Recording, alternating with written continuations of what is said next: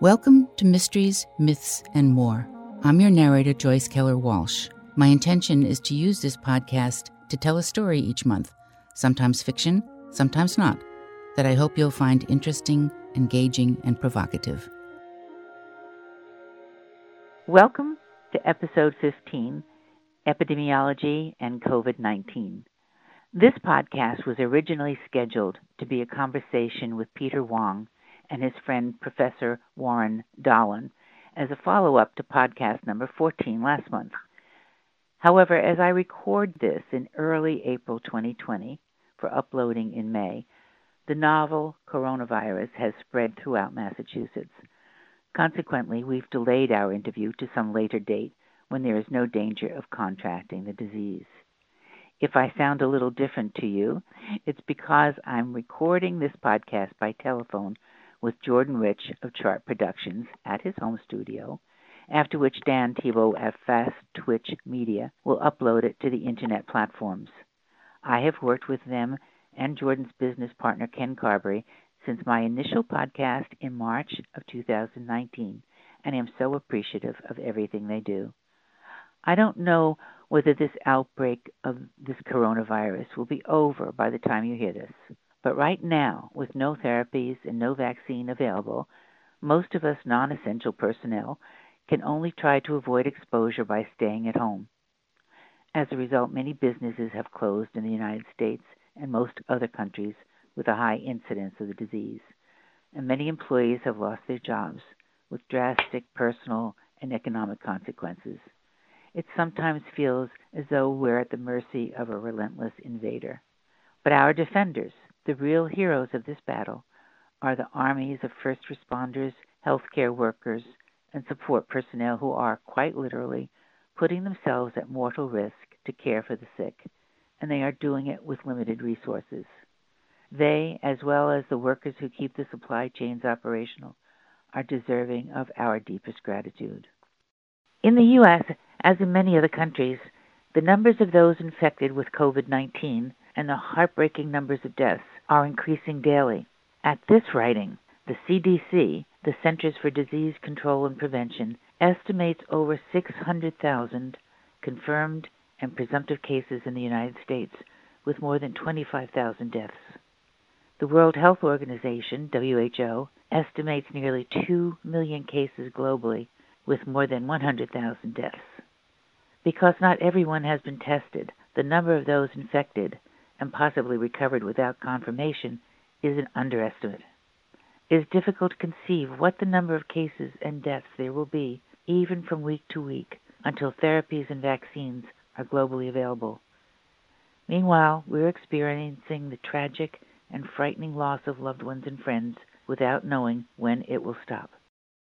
As fearful as this virus is, imagine how terrifying it must have been during the pandemics of the past. During, for instance, the Spanish flu, the H1N1 virus, which didn't originate in Spain, but which country published the first reports of the illness. It is estimated that some 500 million people were infected worldwide from 1918 through 1919, with as many as 50 million, that is 10% of infected people, dying from the viral disease. There was no vaccine at that time and no pharmaceuticals for effective treatment. The measures to avoid infection relied mainly on the same ones recommended now: physical distancing, good hygiene, quarantining the sick. Eventually, the Spanish flu died out because there were no more hosts. People either died, recovered and became immune, or successfully avoided infection.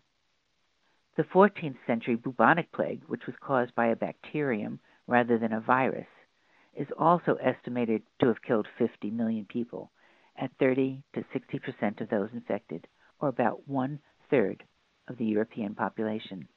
The first wave of the Black Death lasted 25 years, with successive waves occurring until the cause of the disease, the bacterium Yersinia pestis, was discovered 500 years later.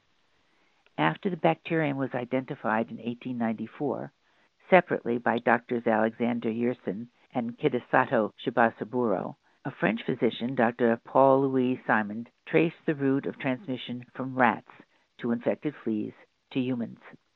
In 1665-1666, nearly 1/4 of the population of London died from the bubonic plague, caused by the same pathogen as the Black Death, Y. pestis.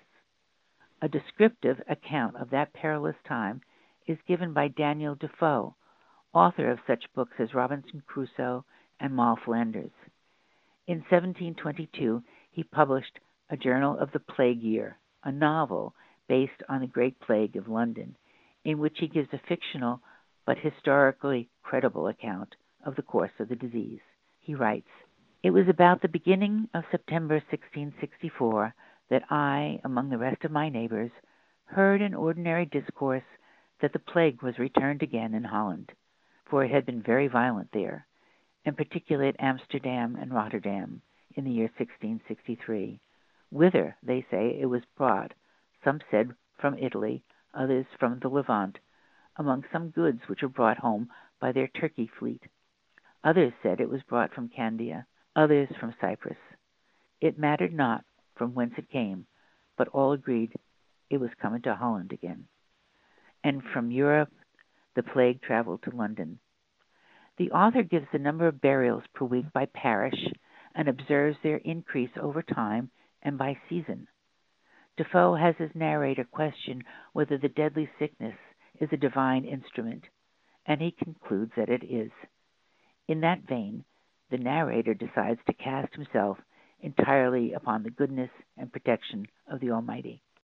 Given that, however, Defoe goes on to describe the many countermeasures that city officials take to contain the plague, including banning public gatherings, instituting greater sanitary measures, effective burying of the dead, quarantining homes with infected residents, all of which indicate knowledge of the extreme infectiousness of the disease, even if the vectors of infection were not yet known. With limited knowledge of medicine or virology, Defoe tries to understand how and where the disease is transmitted and who are the most vulnerable. He concludes, interestingly, quote, that it was not the sick people only from whom the plague was immediately received by others that were sound, but the well. That is, one could get the plague from someone who has not yet had the symptoms.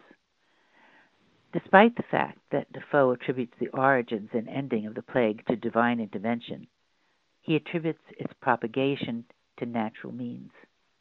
Thus, it might be argued, because of his fact-based observations, that he was a nascent epidemiologist. The term epidemiology is derived, of course, from epidemic. COVID-19, so named by WHO, comes from the first two letters of corona, CO, plus the first two letters of virus, VI, then the D for disease, COVID, and the 19 from the first appearance of the disease in Wuhan, China, in 2019, hence COVID-19. Let me preface this by saying I'm not an epidemiologist, although with some exceptions I have spent most of my career in the Department of Epidemiology at the Harvard School of Public Health, now called the Harvard T.H. Chan School of Public Health. I began as a research assistant to the department chairman, calculating at that time statistics on the association of radiation and cancer. In turn, I became a project data manager for a multi-country study of breast cancer. And lastly, the managing editor of an international journal of cancer epidemiology. I've had the privilege of working with many of the exceptional faculty and staff of that department, and in particular, three notable epidemiologists, Dr. Brian McMahon, chairman of the department, Dr. Demetrios Trikopoulos, the subsequent department chairman and also chair of a similar department in the University of Athens, and Dr. Richard Munson, professor in the departments of epidemiology and environmental health, as well as editor of the journal Cancer Causes and Control, after Drs. McMahon and Trikopoulos. Although epidemiology as an independent discipline is said to have begun in the mid-1900s, the first credited founder of epidemiology was John Snow, a physician born in England in 1813. During the period of 1846 to 1860, there was a worldwide pandemic of cholera, a highly lethal intestinal disease that causes diarrhea and vomiting. And in 1854, there was an outbreak in the Soho district of London where Dr. Snow lived and practiced. He observed that the cluster of cases, with more than 600 people dying from the disease, was located specifically at or around a particular locale, Broad Street. At that time, it was commonly thought that the disease was conveyed by breathing bad air, called the miasmatic theory, miasma meaning basically a malodorous night air. Snow, on the contrary, believed that cholera was caused by contaminated water. In London in the mid-1800s, there were no residential sewage or water lines, so that people got their water from communal sources, for example, the town pump. And because people dumped their sewage into rivers or open cesspools, Snow deduced that contamination worked its way into the water supply. And because of the specific location of the cases and deaths, his suspicion fell upon the Broad Street water pump. How Dr. Snow came to this conclusion is the result of his identifying who the cases were, mapping where they lived, and asking where they obtained their drinking water. He also tracked those people who did not get cholera, such as inmates of a local prison which had its own drinking water supply. The subjects who didn't get cholera became a natural control group. Case control studies have since become the backbone of many epidemiologic investigations. Although Snow couldn't identify the specific source of the contamination from the Broad Street water pump, he recommended to the town officials that the pump handle be removed so that people could not drink that water. The administrators reluctantly did so. But even though cholera in Soho declined afterwards, the town officials still did not believe there was any evidence for the association of cholera with water contamination. And there it would have stayed had not an adversary of the sewage theory tried to prove Dr. Snow wrong. Minister Henry Whitehead believed that the Broad Street cholera was an intervention by God. In his zeal, Reverend Whitehead interviewed residents of the area, expecting to refute Snow. Instead, he found a woman who confessed that she had washed her baby's diapers in water that she then dumped into a leaking cesspool just 3 feet from the pump water. To his credit, Whitehead published his findings in a magazine, confirming Snow's theory. It took several more years for a German physician to identify the actual bacterium, Vibrio cholerae, that causes cholera. Dr. Robert Koch, that's K-O-C-H, which might have been pronounced Koch or Koch, I'll stick with Koch after my 9th grade science teacher, demonstrated that the bacterial disease, although infectious, was not contagious person to person, and that scrupulous sanitation would prevent cholera from occurring. Had it not been for Snow's empirical methods, the ultimate eradication of cholera might have taken much longer and cost many more lives. In recognition of his contribution to epidemiology, there is today a John Snow Society at the London School of Hygiene and Tropical Medicine.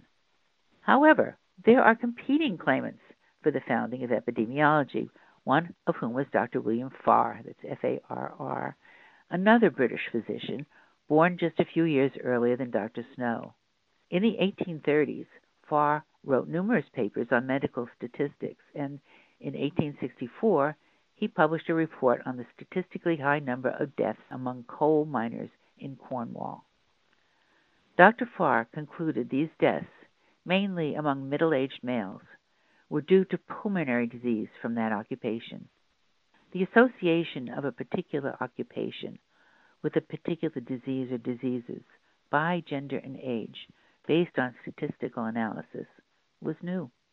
And some 200 years before that, in 1661, a non-physician, in fact a haberdasher dealing in men's clothing, named John Graunt, published a treatise, Natural and Political Observations Made upon the Bills of Mortality. He observed that deaths, mortality rates, were higher in males, although illnesses, morbidity rates, were fewer. Among other things, he found that there was a high mortality rate among children, and that rickets was epidemic. The treatise, however, appears to have been his last major public health publication. His clothing business was destroyed in the Great Fire of London in 1666, forcing him into bankruptcy. He died 8 years later at age 53, unheralded and destitute. Ave atque vale. Hail and farewell, John Graunt. Why did this 2-century development of epidemiology occur specifically in Great Britain? Most historians attribute it to good record-keeping by parish and county registers, as well as parliamentary proceedings in the Lord's archives. However, one might ask if this attribution of the beginnings of epidemiology to British investigators is a somewhat Western-centric view. I'm not familiar enough with ancient history and literature to know whether some keen observers in the Pharaonic and Islamic civilizations, for instance, or the Roman or Greek eras, or in Asian and African dynasties, made epidemiologic association with diseases in their own cultures. In many ways, after all, epidemiology began as an exercise in logic until it became a methodology. Initially, the field of epidemiology was defined as the study of the distribution of disease in a human population, primarily incidence and prevalence as it was applied to infectious diseases. However, over time, epidemiologic methods were applied to other conditions. There is, of course, cancer epidemiology, which was in great part fostered by Dr. Brian McMahon, but there is now pharmacoepidemiology, veterinary epidemiology, molecular epidemiology, epidemiology of occupational safety and health, and more. Not only are incidence and prevalence studied, but also, in the case of communicable diseases, the transmission, conditions, and outcomes of the disease in subjects. Methods of study differ between infectious diseases, such as bacterial cholera and viral COVID-19, and non-infectious conditions, such as cancer, which may result from genetic causes, dietary causes, and non-communicable exposures, including, for example, tobacco smoking, radiation, industrial hazards, etc. In investigating an infectious disease, one may look at a sequence of exposure, by whatever means, to the bacterium or viral agent, then infection through some incubation period, to the illness from first symptoms to degrees of progression, then, depending on intervention, to degrees of outcome. In the case of COVID-19, the time from exposure to infection appears to be rapid, then infection to illness, evident by greater or lesser symptoms, appears to be a matter of days, with the illness then having several possible outcomes from non-fatal to fatal, depending on certain variables.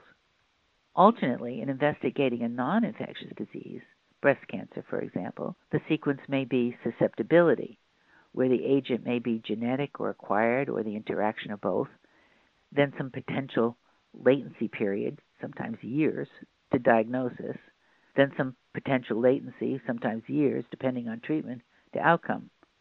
Going from the course of a disease in an individual to some larger aggregate population is more involved.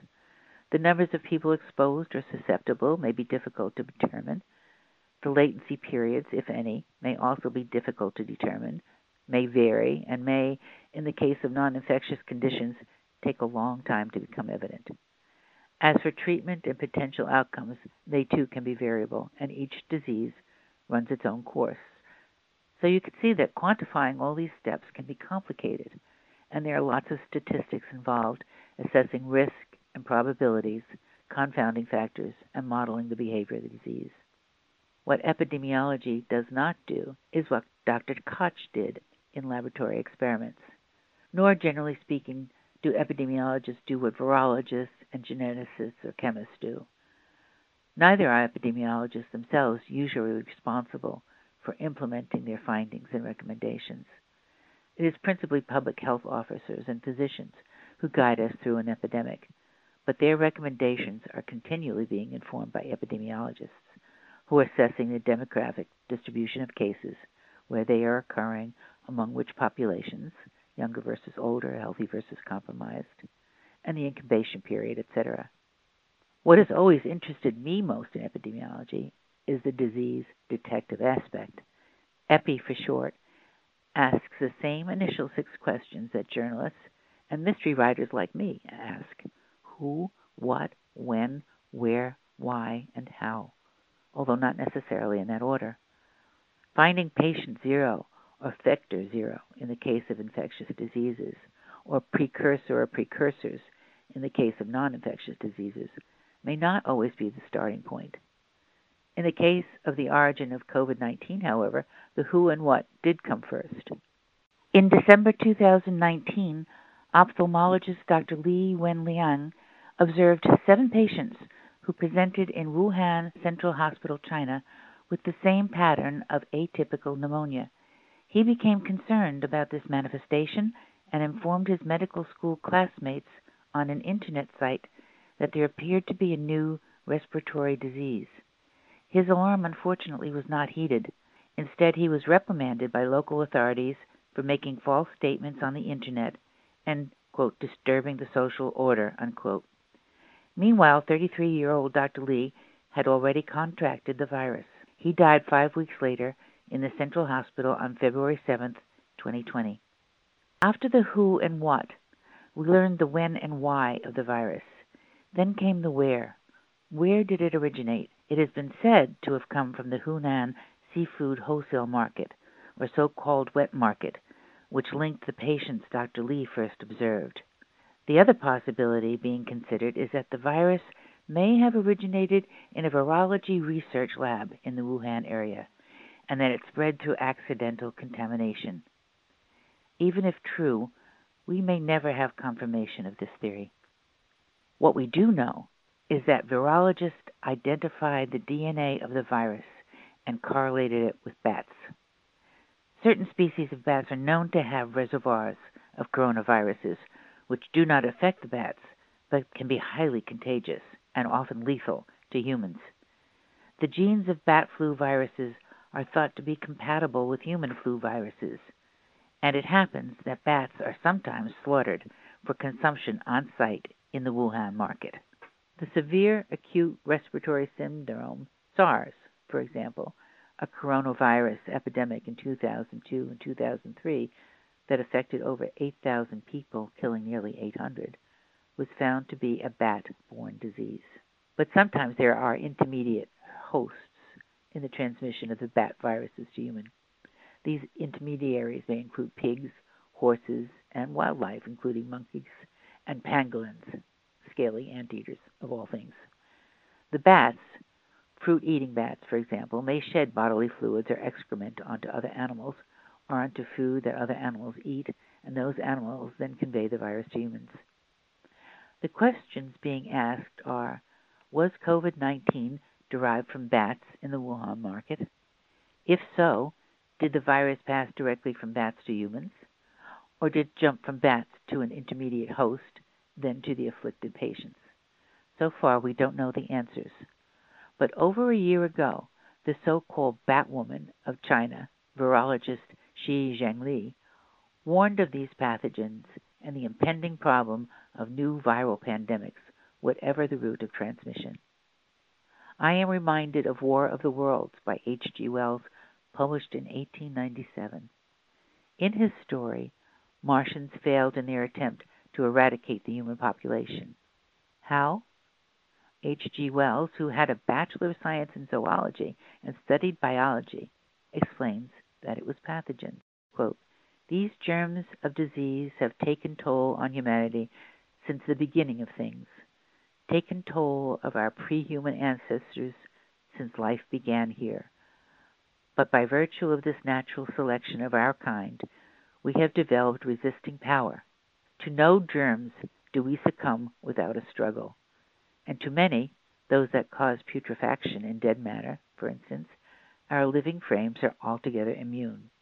But there are no bacteria in Mars, and directly these invaders arrived, directly they drank and fed, our microscopic allies began to work their overthrow.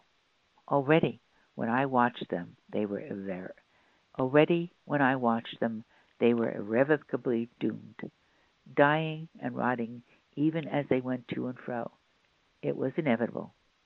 By the toll of 1 billion deaths, man has bought his birthright of the earth, and it is his against all comers. It would still be his were the Martians 10 times as mighty as they are, for neither do men live nor die in vain. However fascinating Wells' insight is, it's cold comfort to us who are paying this current evolutionary toll. The saving grace, if one can call that, is that COVID-19 seems not to be as lethal as the Spanish flu, which may be attributable to our more advanced medical system a century later. But fatality is not the only measure of the impact of the disease. The great numbers of sick people are currently overwhelming our hospitals, affecting not only patient care but the caregivers as well. Then, even after recovery from the illness, the virus may cause damage to the heart and lungs in some patients. And even if the disease subsides in summer in the northern hemisphere, it may cycle back again in cooler weather with equal or greater force. And if the virus is seasonal, countries in the southern hemisphere, including those in South America and Africa, may not yet have had peak incidence. At this juncture, it is clear that we don't know all there is to be known about the course and effects of COVID-19. We can only hope that we may soon have effective therapies and that, eventually, a vaccine will be developed. Meanwhile, we will need to help each other throughout these difficult times.